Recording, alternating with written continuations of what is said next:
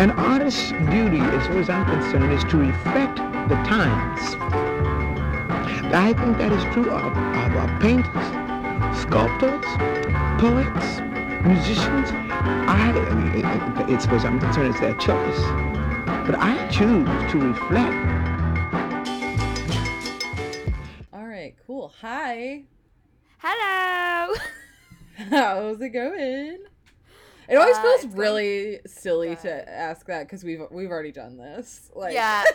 What you guys don't know is that we do like a catch up every day. Like every day we record, we do like a catch up of like how each other is doing, and so we're like having to reiterate our hey, like hey, part 2. Hello again. Oh, hi there, Molly. I didn't see you there. Oh gosh, Chrissy, it's good to see you. But it is good to see you, actually. It is good to see you. Yeah, it's good to see you. Oy. Doing really well. We're doing so good. What I do think we're doing a really great job at is picking our movies, because the movie this week, look at that segue work. Did you see that? She's always on it with the transition. She's fucking killing it. Just simply killing it. But the movie that we chose for this week's spooky feature film discussion is Luca Guadagnino's 2018 remake of the film Suspiria. Suspiria.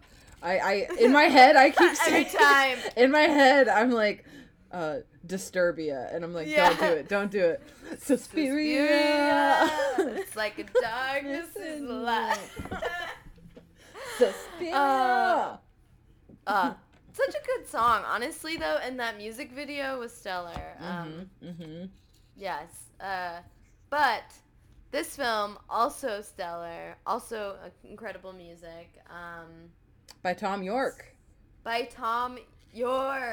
And I would also like to, preface this with, if you haven't seen Suspiria, which you probably should if you're listening to this podcast, because there will be spoilers, but if you haven't seen it, you should know that this film made Tarantino cry. Interesting. He contacted Luca and was like, this film was incredible, it made me cry, blah, blah, blah. And so wow. I'm like, if you can make a guy like Quentin Tarantino cry, it's probably a decent movie, maybe. It's a pretty good metric of it got like a whatever on Rotten Tomatoes and 2 tears from Quentin Tarantino. Tears with Tarantino. Tarantino yes, tears. That's a new our new star metric. Rating. Yeah. We're gonna. I actually like that. That's our new merch. Okay, keep an eye out for our new merch that we keep talking about. Tarantino's tears. Tarantino's tears. But yeah, this film was such a beautiful film. It incorporates dance. It incorporates, music. It incorporates so many cool aspects. History. It takes part in a very contentious point in history in Berlin. In fact, the location of the dance company that the film is centered on is right across from the Berlin Wall. Oh my God. So, yeah, it's a lot. But yeah, let's go for it. Let's do this. Let's talk about the heck in. So this one, the director called this version of it a cover version rather than a remake, which is really interesting because, so the original was the first it was the first, right? Yeah, it was the first in a trilogy. Mm-hmm. And this kind of takes elements of all of them, I think. But there is one major change in the endings. Interesting information.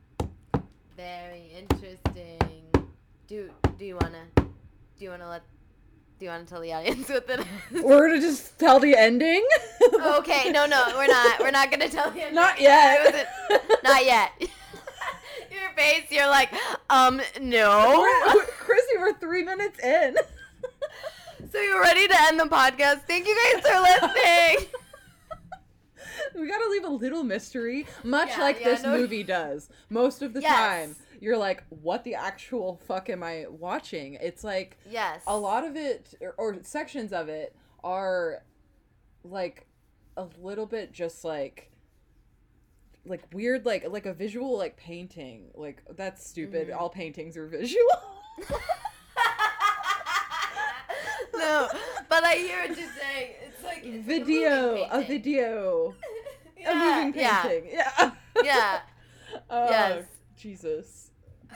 No, but I didn't even catch it. Like, I was with you. I was with you the whole time. No, it's all visual.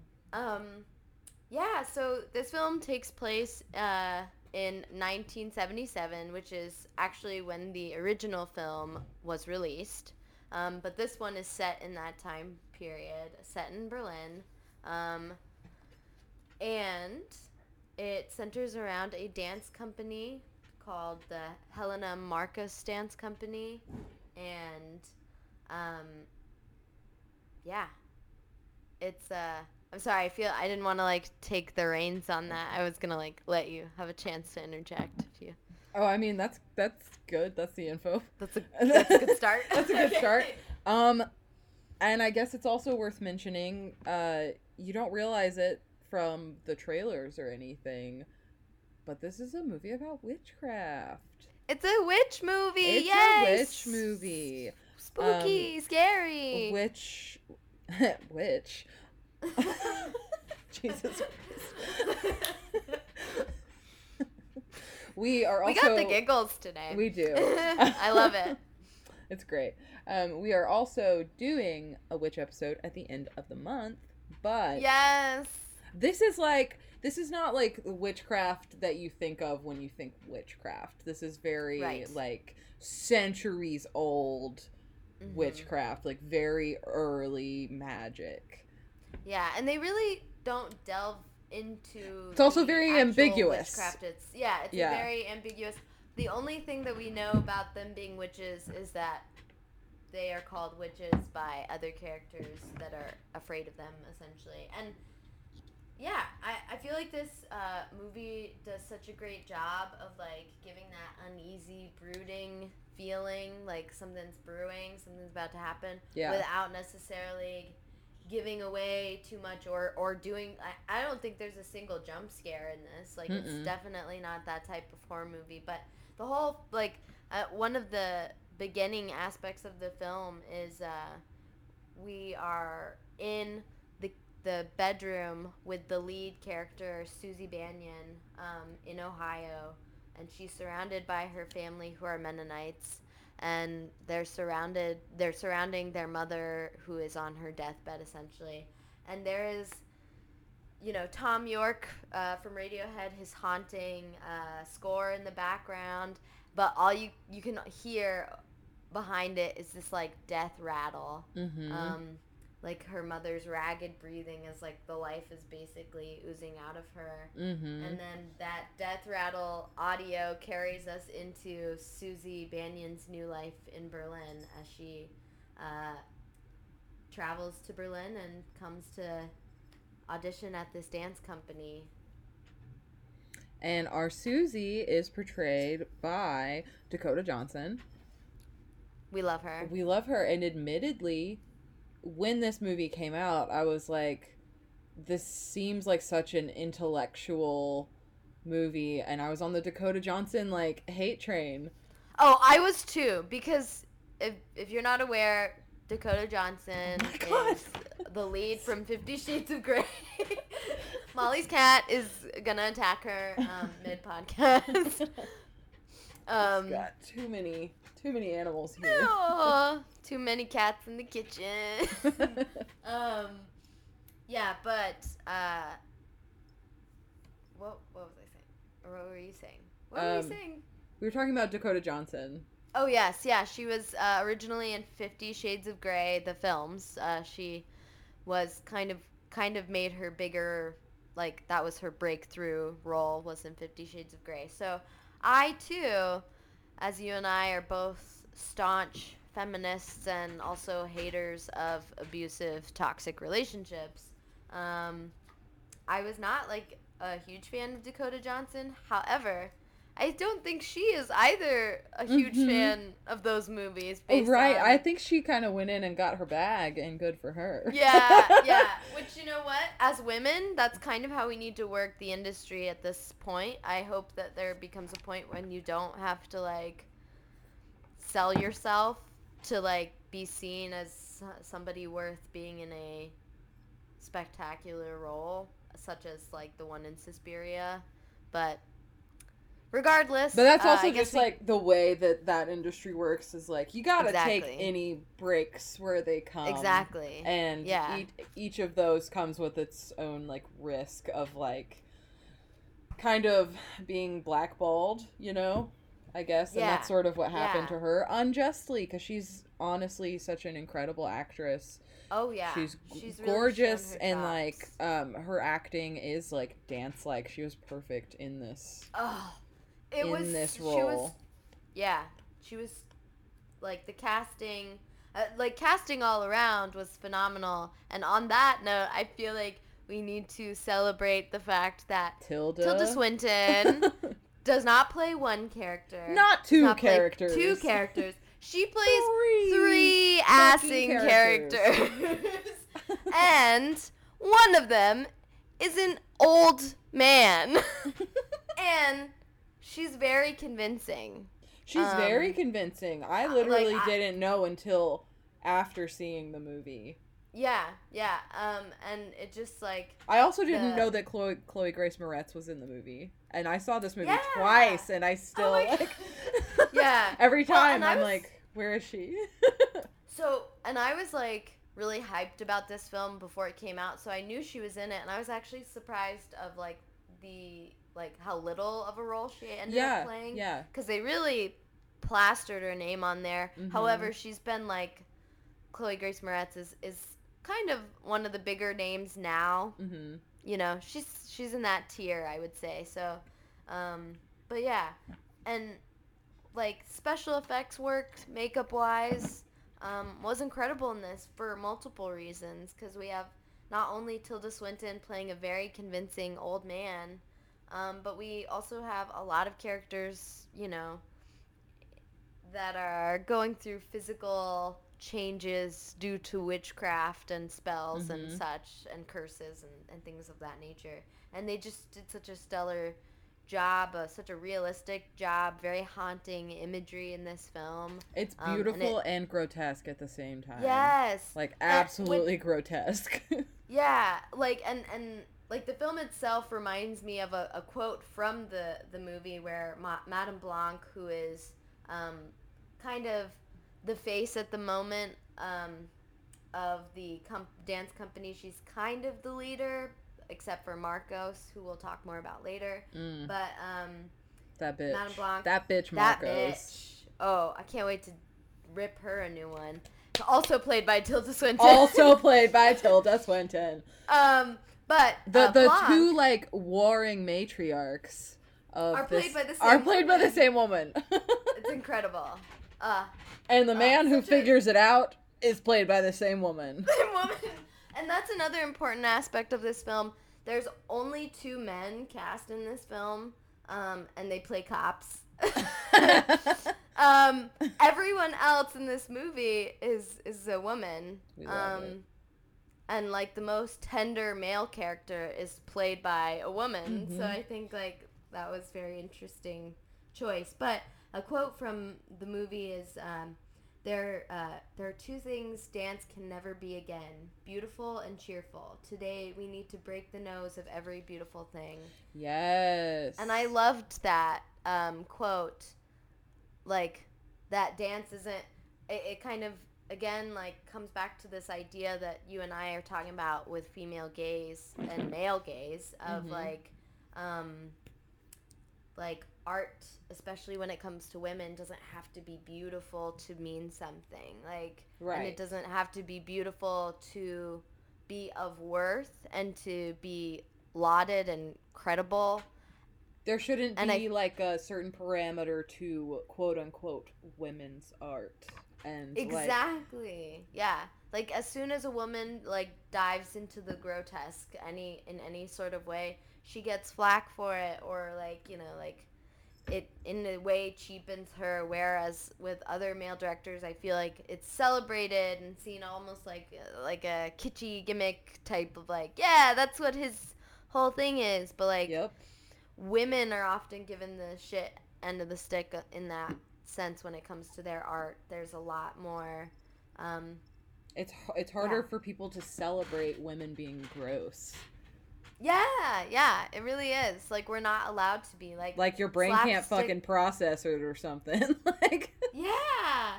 Well, it's like, that's why I feel like slapstick and physical humor is such a male dominated like genre, because like a lot of slapstick is kind of like gross. He's like pawing at your face. So cute. Sorry, he's no, don't be sorry. He's gonna hang out. He'll be nice. Yeah, our guest star, Mr. Eleanor, Molly's cat. He's no, a but baby. Yeah, I feel like slapstick has like elements of like grossness and like haha, like farting humor, potty humor, that type of stuff. But as soon as women start to like teeter into those waters, we, you know, get a lot of like bullshit for it. Mm-hmm. So I loved that quote for that reason.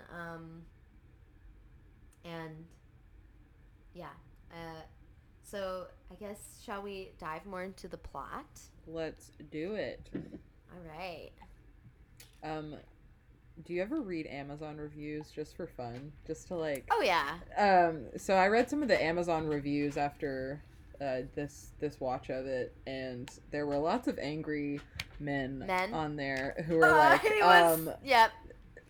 2 stars. Boring. Literally, what I want to go back and see what it said. There was one that was so funny to me. I feel like this could be its own episode of like us reading Amazon yeah. reviews by men on films. Yeah. Truly. Oh, hell, where is? Okay, Jesus Christ, I'm struggling here. Do do do do do do do do. Spooky, scary skeletons. This is unrelated while I'm going to look at these Amazon reviews here. But do you have a Halloween costume picked out? I have several. And I'll tell you why. I'll tell you why.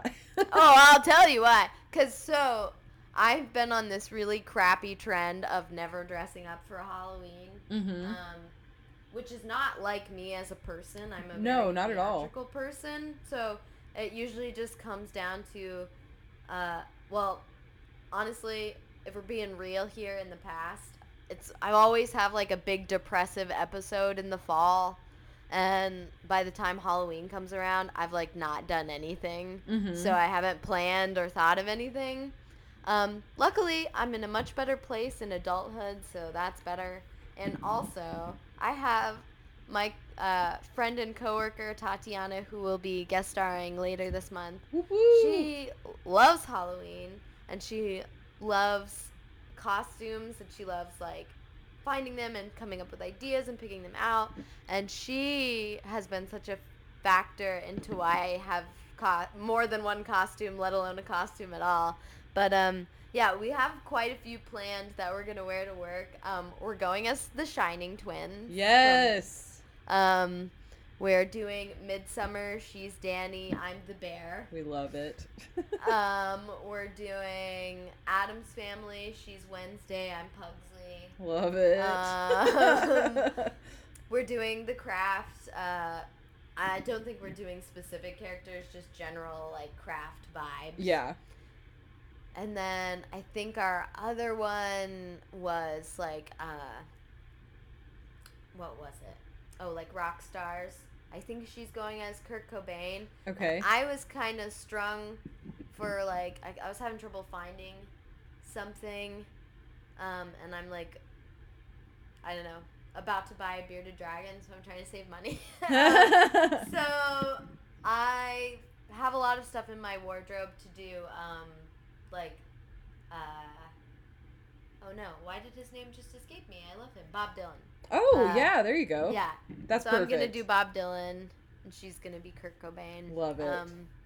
Yeah. So that's my several Halloween costumes planned. Love it. But yeah, what about you? During this rewatch of Suspiria, I was like, you think I could tie knots like that? Oh my God, Molly, if you do it, I'm going to be so, like, living through you vicariously, so proud of you, so obsessed with you. I, aka, already am obsessed with you, but, like, this, oh my God. No. If you do it, yes.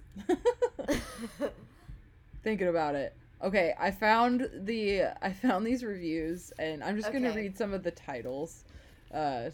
to their reviews. This man said, "Disgrace to first film." Boring spelled Boaring. Boring. No what plot a boring and terrible film. remake of an excellent film. Yeah, which, you know, the original has its positives and has its place. The original also has, like, zero plot. Yeah, so all I this remember actually... of the original is, like, crazy cinematography choices. Like, right. The most insane zooms. Like, what? Yeah. The whole film is aesthetics and music. Like, that's the fulcrum of it. There's honestly, like, very little dance in the original film, too. Like, almost, there's, like, one dancing scene, which is surreal to me in a film that's about a dance company. That's about a dance company, like... slash secret so company. that interestingly ties in with this other man's review here. He said, bloated remake fails to inspire. I'm sorry, but it's not bloated when it just actually has plot. Yeah, it actually made sense of what the original was trying to do, I think. Okay, film bro. Also, God. like, not inspiring. Like, after I saw this movie, I then watched it, like, 3 more times that same week because of how much it inspired me. Right. As a creative, like, but yeah, so this movie isn't it's such a cool film, because it's not only somewhat of a period piece, but it's also horror. It's also very art house and very magical and mystical in the way that they portray everything, but it's also in a very subtle way that mirrors the time and the conflict in the country that they were in. Based on interviews, like, that, I think that's very much part of Luca Guadagnino's like, vision. Like, he wanted something that tied in the real world to this like magical underbelly that was existing unknowingly, and herein we get to the basic plot of the film, which is it's a secret witches coven under the guise of a dance company. Although guise is maybe not even the right word to use, because they do use dance as a form of witchcraft in a sense, and for spells and such. But to the public eye, it's used as a tactic to keep them hidden and keep them safe hidden and in plain thriving. sight. Exactly. A lot of the plot sort of plays out in subtext as well, which I really love. It's not overstated in any way, and sure as hell is not bloated. That's just sort of frustrating. More than I hate anything. reading reviews for that reason It when like, I it love hurts, a movie. It hurts my brain, but also it's just like hilarious because I don't know. I don't know, you know. When you know. When you know. Although there is like quite a bit of, I feel like, I don't know what the right word to use here is, but like divinity as far as like Susie's character is involved. Other than that, it truly feels like we were just like dropped into like any moment in time in this dance company. It's like, there's so much going on here. It's all about subtext, subplot. It's just a very rich environment. Yeah, oh, that's such a great way of putting it. Like, it feels like very rounded out, like as a film. Like, and I think that's why so many people who are obsessed with the original probably shirked away from this remake because they've been so invested in this beautiful film, but also very lacking in story. So I could see, like, if you've really bought into this idea of what Suspiria should be versus what Luca's cover of it was. I love that. I know, I love it too. And there was like one quote he said that like that's how he was approaching it when he was creating it. It wasn't a remake to him, it was an homage to an incredible, powerful emotion I felt when I saw it. And I think what he did to this film, because of how that film made him feel, it's like a chain effect of like the original impacted him, so he made this one, which has impacted me and like and you, and I feel like it's such an interesting film. Also the style of dance that they chose for the film I thought was very do you know what style of dance it is? So is it modern? It's modern dance, and it was Damien Jallet choreographed it. If you're not familiar with him, he also did Tom York's short film with Paul Thomas Anderson. He choreographed Anima. He also choreographs a lot of other things that are very similar to the work that you'll see in Suspiria. But his big influences for the choreography for this film was Pina Bausch and Martha Graham, who were big modern art or modern dance choreographers back in that same time period in like the 60s and 70s and such. So okay. And she was very much part of that area of the country too. She's very big in Europe, so I feel like that was another reason why they chose that kind of style, is that would be something you'd be seeing, like an all-female dance company. Of course they would choose like Pina's work to like I don't know, go off of. Anyway, but yeah, and I just think one of the coolest aspects of this film is, like, as you were saying before with subtext, like, we have so much subtext to, like, in Susie's past.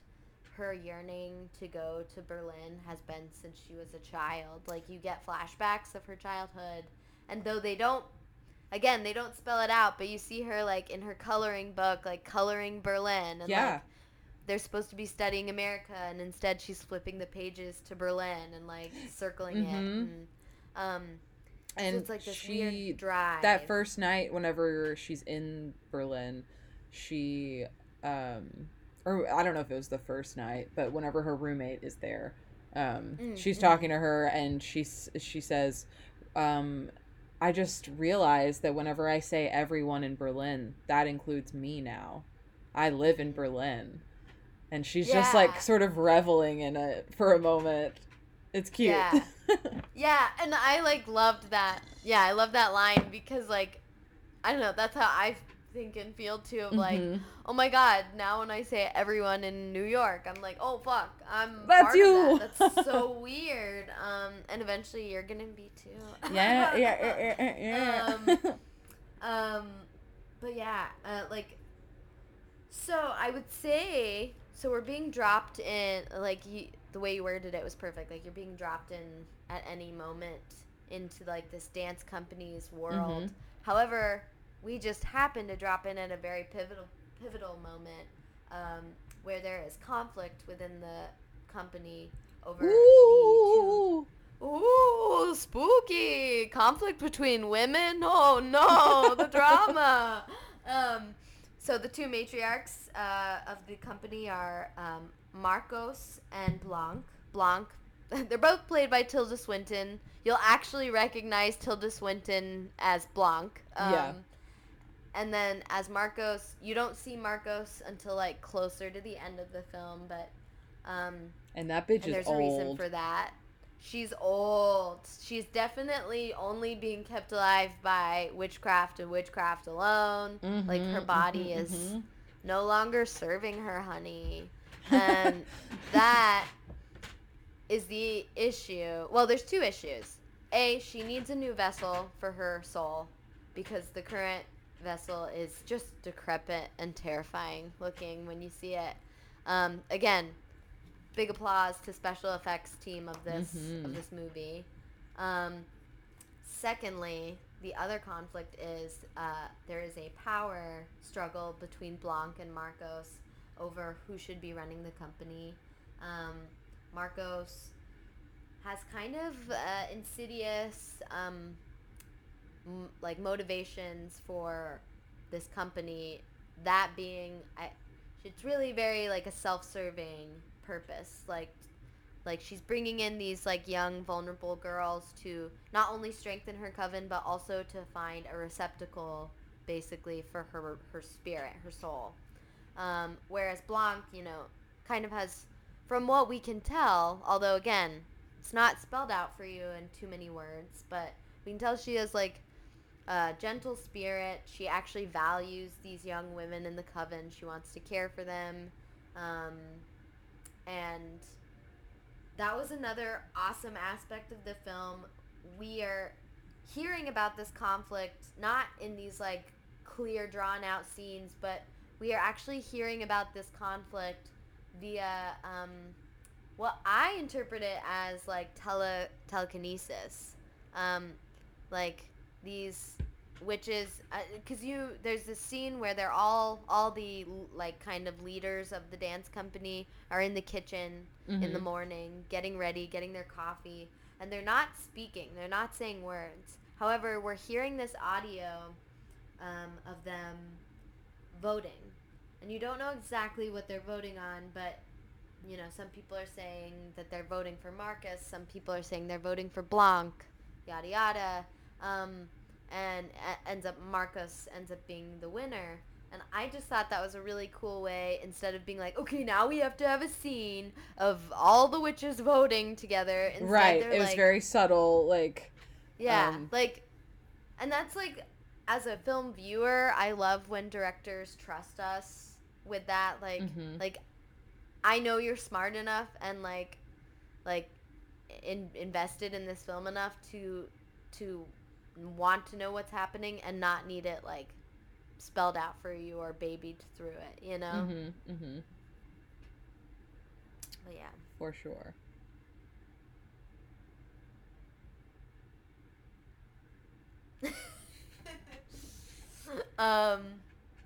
Another good quote from Dr. Klemperer, which his role in the film basically is...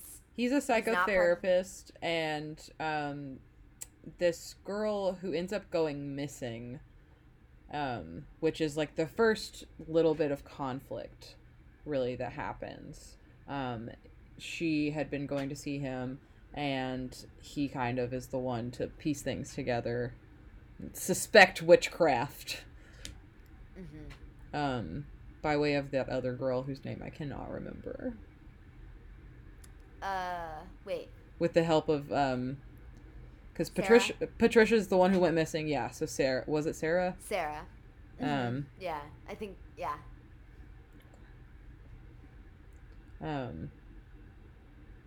And yeah, it was interesting that Tilda was playing that role. I read something about that was an intentional choice to keep it all within the female gaze.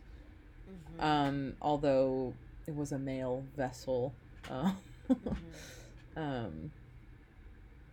But yeah.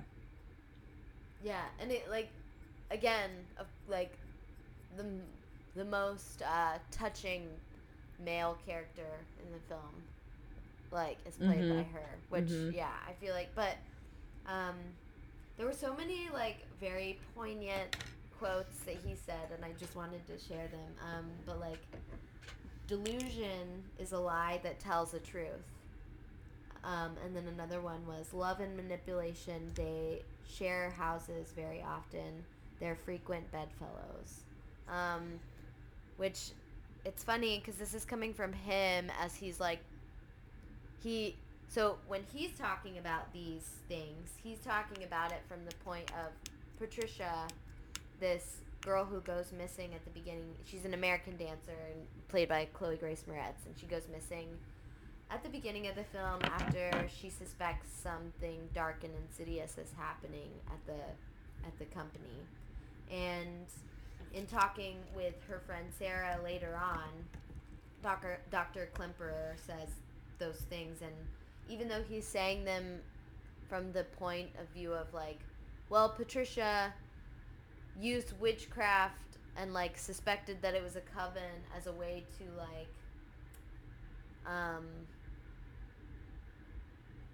almost to kind of like cope with the fact that maybe these women that she looked up to were actually like doing terrible political acts, and that was the original I think fear of Dr. Klemperer and why he cared to find her, because it was less so, oh yeah, I think they're witches, and more so he originally thought like, no, the witchcraft is a delusion, they're actually like maybe bad people somehow involved in like the Cold War, like yeah, exactly. and because it was like vaguely around that time, I think, right? Yeah, and I just thought that was really interesting because even though he's saying it from a different perspective, you could still like flip that around and use it on the aspect of like the coven hiding in plain sight itself, of like delusion is a lie that tells the truth. Like, the lie is that it's a dance company, and the truth is that it's a place where like these crazy things are taking place, and like yeah, just a lot of like really poignant like lines in this film for me too, of like this one was, I thought, a really great way of foreshadowing kind of the leaders of the coven, their intention with Susie Bannion, because essentially when Susie Bannion comes and does her audition, they're like, oh, she's like so intuitive and so like just knows what we want. She's gonna be our new vessel for Marcos, because we essentially get to the fact that they have been conditioning Patricia to be this vessel, and as soon as Patricia catches wind of it, she freaks out, runs to the psychotherapist, then goes missing. And so now Susie Bannion, our new American character, she comes in, blows them all away, and they've decided that she will be their new vessel now to hold Marcos's spirit, soul. And so at one point in the film, Tilda is working, Blanc, Madame Blanc is, you know, Tilda, we're on a first name basis. The icon herself. She's really my higher power. Like, if I was ever in a 12-step program, Tilda would be the higher power for me. But Madame Blanc is working with Susie on her choreography, and at one point she says, when you dance the dance of another, you make yourself in the image of its creator. You empty yourself so she can work, or so she can live within you, so her work can live within you. Which was such like just a beautiful string of words and like a really gorgeous quote about dancing and choreography in general, but also like a really sneaky foreshadowing type of way of like, we're like mentally like conditioning you to get ready for the fact that we're gonna like empty out your soul from your body and It's give really it to Marcus. chill. Yeah. It's really no big deal as long as you just like empty your soul and just give us your soul, cease, and it's like really fun. Yeah, like just cease to exist. It'll be fine. Hashtag 2020 bye. No, but seriously, it's yeah. I don't know. Also, like, I think as soon as I am able to only dress as these women, like, the costume design in this movie was so good. Like, not only was it super accurate to, like, modern dancers in that time period, but it was also just, like, really aesthetically beautiful. And, I don't know. Like, the vision of this film is so succinct and so, like, it just, there's not a moment where I feel like it's not connected or disjointed. It just really vibes for me. I'm just vibing. It's just a vibe. It is almost 3 hours long. Oh, yes. Yeah, I guess that's a good warning. But I promise you it won't feel that way when you're watching it, because I genuinely always forget that it's that long. I don't know. But, yeah. It's still, it's a fun time. It seems like a big undertaking, but it's a fun time from start to finish. It's a like really cool story. And even though it's not an original story by Luca Guadagnino, he makes it original. Like, you know, he makes it into something special, into something that can be maybe appreciated. Oh my God! A bigger audience. My dog came in wearing a sweater. Oh no! Dogs in sweaters. Come here. Come here. Come here. Come here. I'm gonna there she is. Indigo, come here. Oh, that's such a nice sweater. Okay, audience. So here we have Indigo. She's coming onto the screen. Indigo's a beautiful white dog. Very smooth, pointy ears. Also, Indigo is wearing today a gorgeous sweater. She looks so kind good. of an olive sage color. But she's really like pulling out all the stops today with these looks. She really is. She has got the That's looks. sweater weather inspiration right there. Sweater weather inspiration. But yeah. Sorry. No, don't be sorry. It's super worth it. Super worth it. Okay, now that we're not only 3 minutes into the recording, should we give the big reveal, or should we... I don't know, guys. Do you want to hear the big reveal? I think here's the warning. We're about to reveal something. If you don't want to hear it, stop the podcast. And now, stop it here. Cut it off. Okay, Molly, give it to us. All right. So, we think that Susie is going to let Marcos give the soul exchange thing, right? the soul exchange. That sounds like some sort of weird thrift store. Soul in Exchange. I got this at Soul Exchange. Soul Exchange. They sell bongs and burlap pants. Yeah, no, 100%. Yep. Anyway. Bongs and burlap pants. So, Soul Exchange. Soul Exchange. So we think that the Soul Exchange is going to happen. And then we find out that Susie is, and I'm going to butcher this word, the Mother Suspiriorum. Mater Suspiriorum. Suspiriorum? Suspiriorum. Suspiria. I think it's like the darkness is okay. But yes, no, Molly, I think that you said it perfectly, and yes. I said it very troubledly. No, I loved it. But yeah, Susie. what? So Susie had to. She was drawn to Berlin, like. Then that was made clear from the beginning. Like that was divinity, whether she knew what was happening or not. Sorry, I keep getting phone calls. No, you're good. Yeah, and so I think like the cool aspect of this film too is that it's kind of in the hands of the audience member to decide, was she aware, like was she actively Mother Superiorium the whole time, or was it something that was awakened in her, like something that she was aware of, or something that lived within her dormant until it had to be awakened by these experiences? But such a badass scene. And I think it is the latter, that it was like an unconscious, sort of subconscious, like magnetism that drew her there.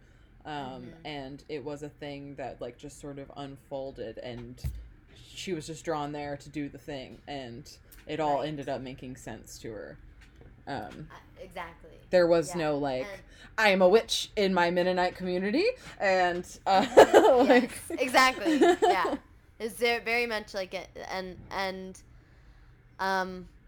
yeah, it's like such a cool, like powerful, like lady power moment when she's like, Mother Marco. She's asking Mother Marcos, who's like sitting decrepit in the chair. And she's like, who like oh crap, what's the phrase that she used? Who anointed you? Basically asking which of the three mothers of these like ancient mythical witches, which of the three anointed her to be Mother Marcos, who's this all-powerful witch. And she's like, oh, Mother Superiorium. And she's like, oh, yeah? That's interesting, because I don't remember doing that, because I am she. And then rips open her chest in a very vaginal-looking type wound, which, again, I love, like, the way that we hint at the beauty of the female form, but then like also like mash it up with like this grotesque imagery of like blood and like ripping, but then it's also very much like and that's like sort of the color scheme as well that we've got going on, is like it's all really drab, like subdued colors, other than blood red. And even Dakota Johnson has like red hair, like I don't know, it's interesting. It's so beautiful, and like and yeah, just a really gory, fun scene of like witch massacre, and like it's a fun time if you're into horror and gore. It's like really, it's an interesting. And even if you're not into gore, because there were some things that I couldn't watch. Like especially at the beginning, whenever Susie was dancing for the first time and how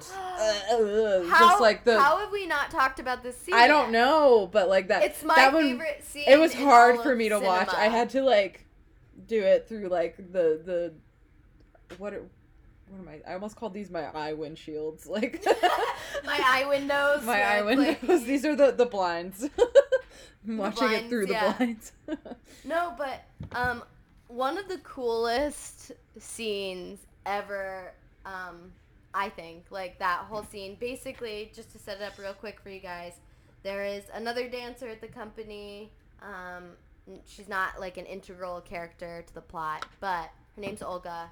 She ends up saying like, "Oh, I think you guys are witches," but says it in a foreign language, so they don't think Susie really understands what she's saying, nor the other women. But and so then they basically bewitch Susie's, like cast a spell on Susie. So when she starts performing Volk, which is a dance created by Madame Blanc, the dance movements basically correlate with this incredible torture sequence. Maybe it's because I'm a broken person and I think like stuff like that is really cool from like a technical standpoint, because like, yes, as a human being, it's like really disturbing and hard to watch, but also as like a maker and a creator, it's like the way that they were able to create this scene and come up with it, and like the scene itself takes place in a studio where all the walls are like mirrors, so it's like very disorienting. But basically, this other dancer at the company who isn't a witch but is onto them, she basically gets twisted into a pretzel, but like while she's still alive. And it's really, really interesting scene. And I'll say that because if I say like too many positive adjectives, I feel like people are gonna worry about me. Like, is she okay? Is she okay? She's really into this super upsetting scene. But yeah. Also, like, one last note, because I know we're getting close to the end, but I wanted to also just touch on, there were so many hints at like female sexuality and stuff as well, like in a lot of like Susie's flashbacks in her dreams that she'll have, and you'll get glimpses of her childhood, and she's like gets caught masturbating or gets caught, you know, like things like that, gets caught in the closet, and it's seen as very like shameful and very much demonizing. And I thought that was such a like really poignant thing for Luca to put in there, of like, women are so shamed and deterred from like exploring our own bodies. Like, our body is viewed as so much of a commodity for men and society, like still. And like when women take back control and ownership of their own bodies, especially when it comes to pleasure, there's so much uncomfortableness around that still in 2020.